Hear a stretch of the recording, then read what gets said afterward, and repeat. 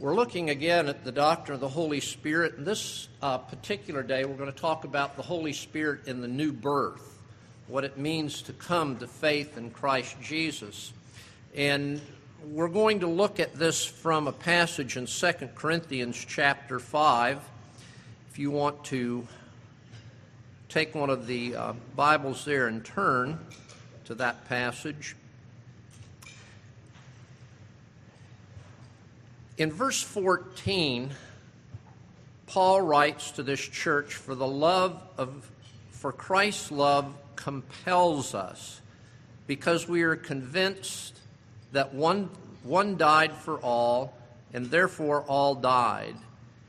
And he died for all, that those who live should no longer live for themselves, but for him who died for them and was raised again.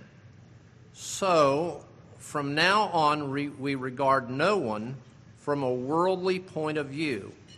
Though we once regarded Christ in this way, we do so no longer. Therefore, if anyone is in Christ, he is a new creation. The old has gone, the new has come. All this is from God, who reconciled us to himself through Christ and gave us the ministry of reconciliation, that God was reconciling the world to himself in Christ, not counting men's sins against them. And he has committed to us the message of reconciliation. We are therefore Christ's ambassadors, as though God were making his appeal through us. We implore you on Christ's behalf, be reconciled to God. God made him who had no sin to be sin for us, so that in him we might become the righteousness of God. It's always a tongue twister for me. I typically study out of the New American Standard Bible, and then when I turn to the New International Version, the word choice and the sentence and layout of these, the structure of these verses are a little tricky for me as I try and read it here. Now, we're looking at the new birth and the Holy Spirit, and we're looking at this in the whole concept that everything that the Holy Spirit is doing in our lives is a result of Jesus' work in his life, and now Jesus' desire that his life be remade in each one of us, so that the Holy Spirit works to accomplish in us everything that Christ has accomplished for us. Now, all of this began on the birthday of the church that we call Pentecost, when Christ was enthroned in heaven, sat down at the right hand of his Father, and received from the Father the promise of the Holy Spirit, which he and the Father jointly poured out upon the church. And you see the effects of that on the day of Pentecost. And we spent our last time together discussing that. And then the Holy Spirit is given to the church, given to us as individual Christians as an earnest, as a pledge, as a guarantee of everything that's going to be finally realized when Christ returns at the end of the age. So that we have this pledge, this seal, and we know that we belong to God and we belong to Christ, and that all of this is going to come to the glorious end that we see portrayed in the New Testament. Now, there are a lot of ways to look at this. If we could say it, there are multiple perspectives on this whole business of becoming a Christian under the power of the Holy Spirit. And all of them are uniform in what is the result of their various expressions. Let me refer you to one of these perspectives, that of Paul, that's in Colossians chapter 1, verses 13 and 14. And if some of you want an outline afterwards, I've put some on this second table right here if you want to look at it. But in this passage in Colossians chapter 1, Paul says this: "For he, God, delivered us from the dominion of darkness and transferred us into the kingdom of his beloved Son, in whom we have redemption, the forgiveness of our sins," the forgiveness of sins. Now, when we look at this, we see some rather peculiar language here. The language of delivery, in the language of delivery that's very similar to the idea of birth. So a young woman is carrying a child, and let's say all goes well, and 9 months have come to an end, and she goes to wherever, a hospital, maybe to some kind of a clinic, maybe delivers at home, maybe there's a doctor there, maybe it's a family member, maybe it's a midwife, whatever it is, and then all of a sudden into the world comes a new life. Boy, girl, maybe one of each. You don't know. But what do we know as we look at this? Well, it says that God delivered us. Whoa. He delivered us. Now, what did that little baby that was born, what participation did it have actively in its own delivery? And you would say, well, really none. That child was confined in its mother's womb. All things being natural and going along properly, and certain things happened in the mother's body, and things moved, and through the birth canal comes the child, and the child comes into the world, and the child is born. The child's passive. The others around the child are active. We were delivered. That's what's being said here. Can you imagine a child saying, or an adult saying, "Yes, I delivered myself"? You would say, well, how ridiculous, how impossible. But yet people take credit today for their own salvation. And what we need to see is, no, that this new birth is the work of the Holy Spirit. God delivers us, and he delivers us out of a dominion of darkness. This would be the dominion of Satan. Now, notice the next language here. He transferred us. Now, this could be the language of enterprise. It could be a militaristic language. I think of when I was in the Marine Corps and I finished my recruit training at Parris Island, South Carolina. After those weeks, they gave me orders. The orders were a transfer, and I was transferred from Parris Island to Camp Lejeune, and then later from Camp Lejeune, I was transferred all the way out to California to Camp Pendleton.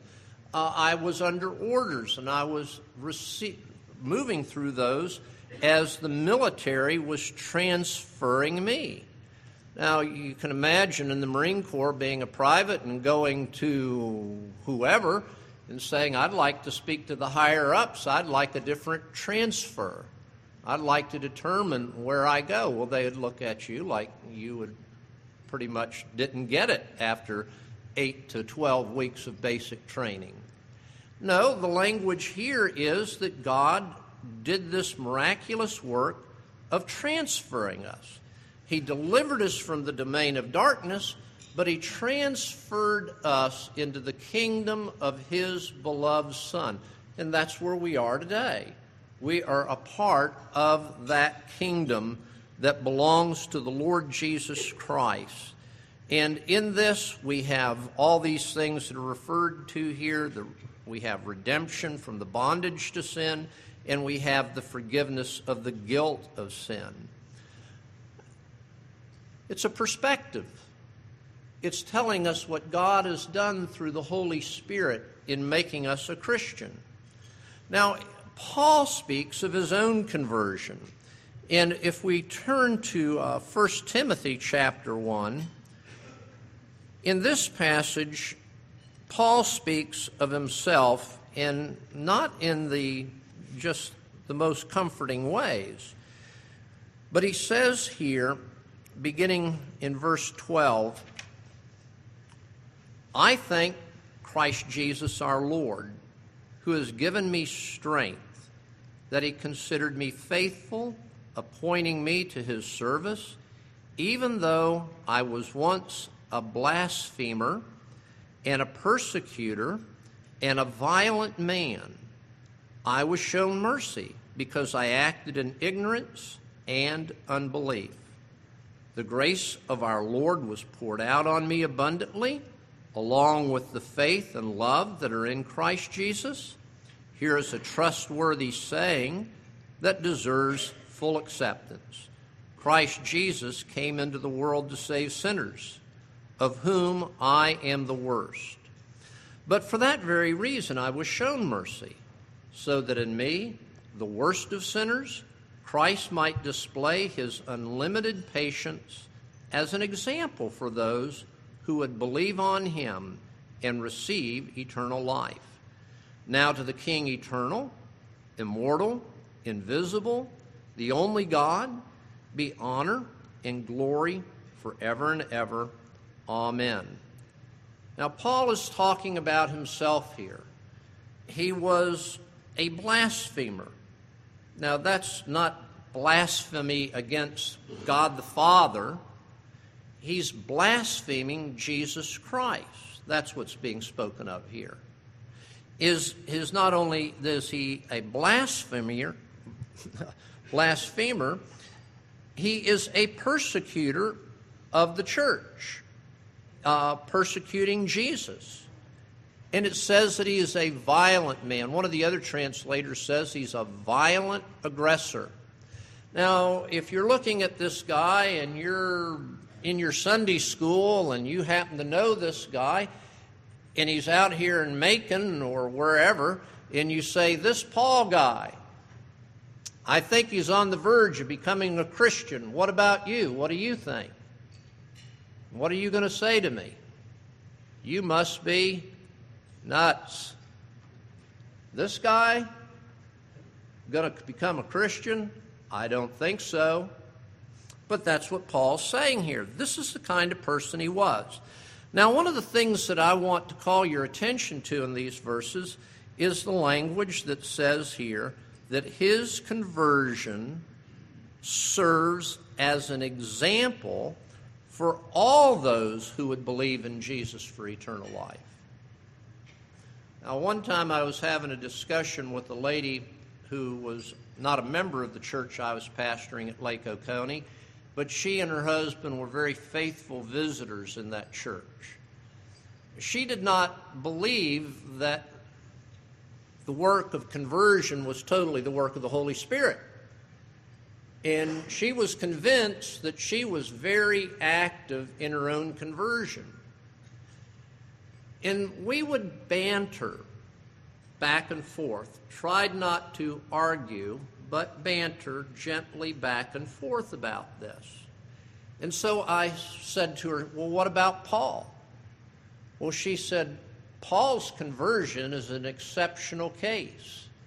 Well, then, boy, she was in a pickle because I opened up to this passage and I said, no, Paul says that his conversion was an example to all who would believe in Jesus Christ.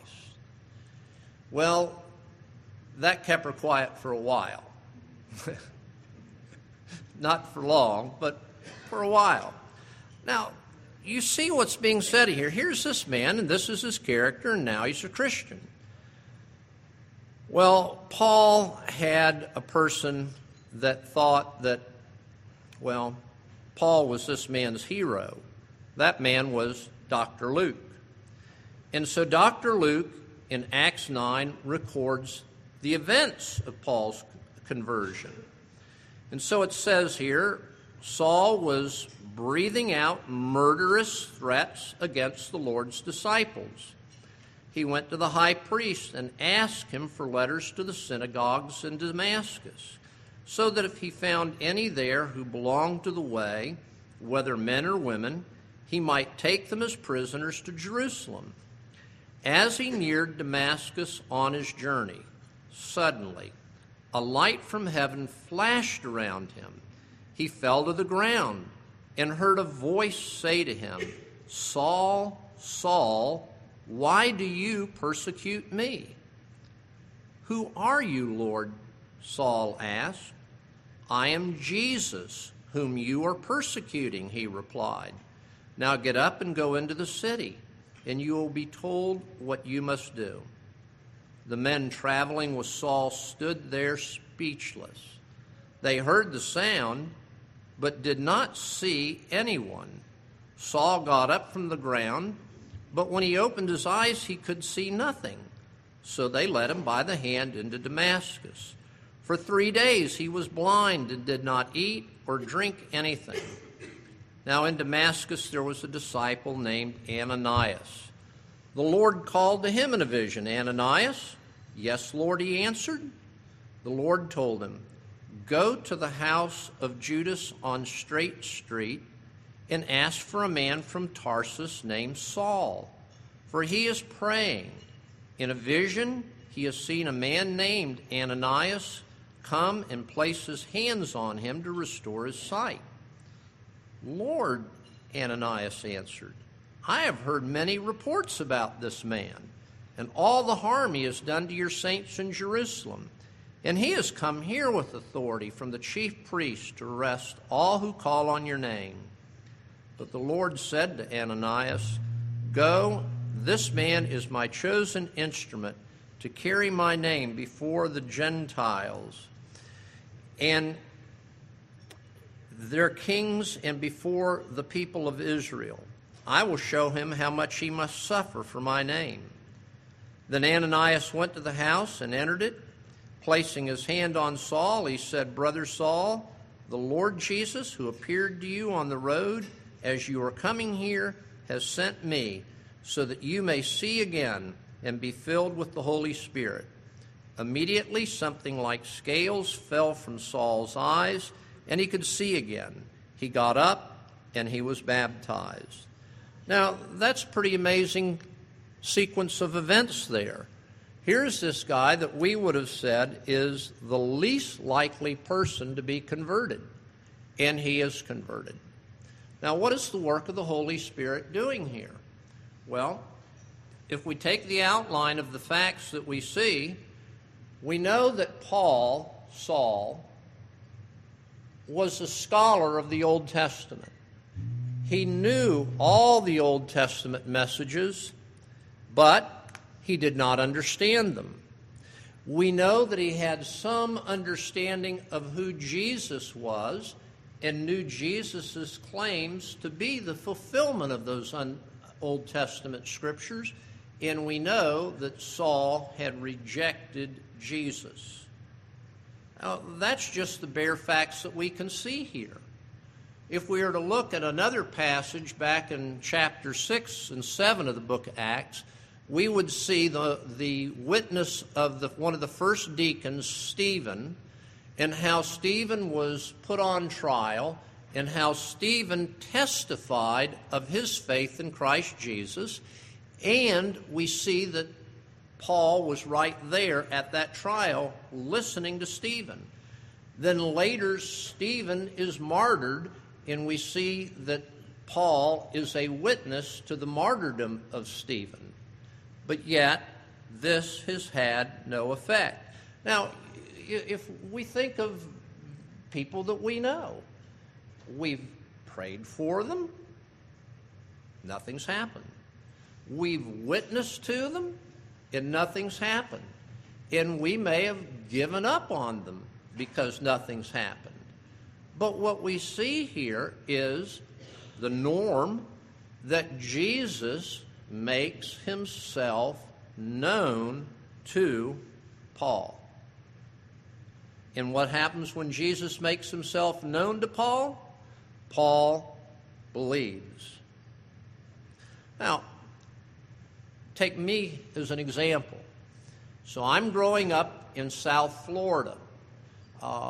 3 different Presbyterian churches, all pretty much like this one, good, godly pastors, godly Sunday school teachers.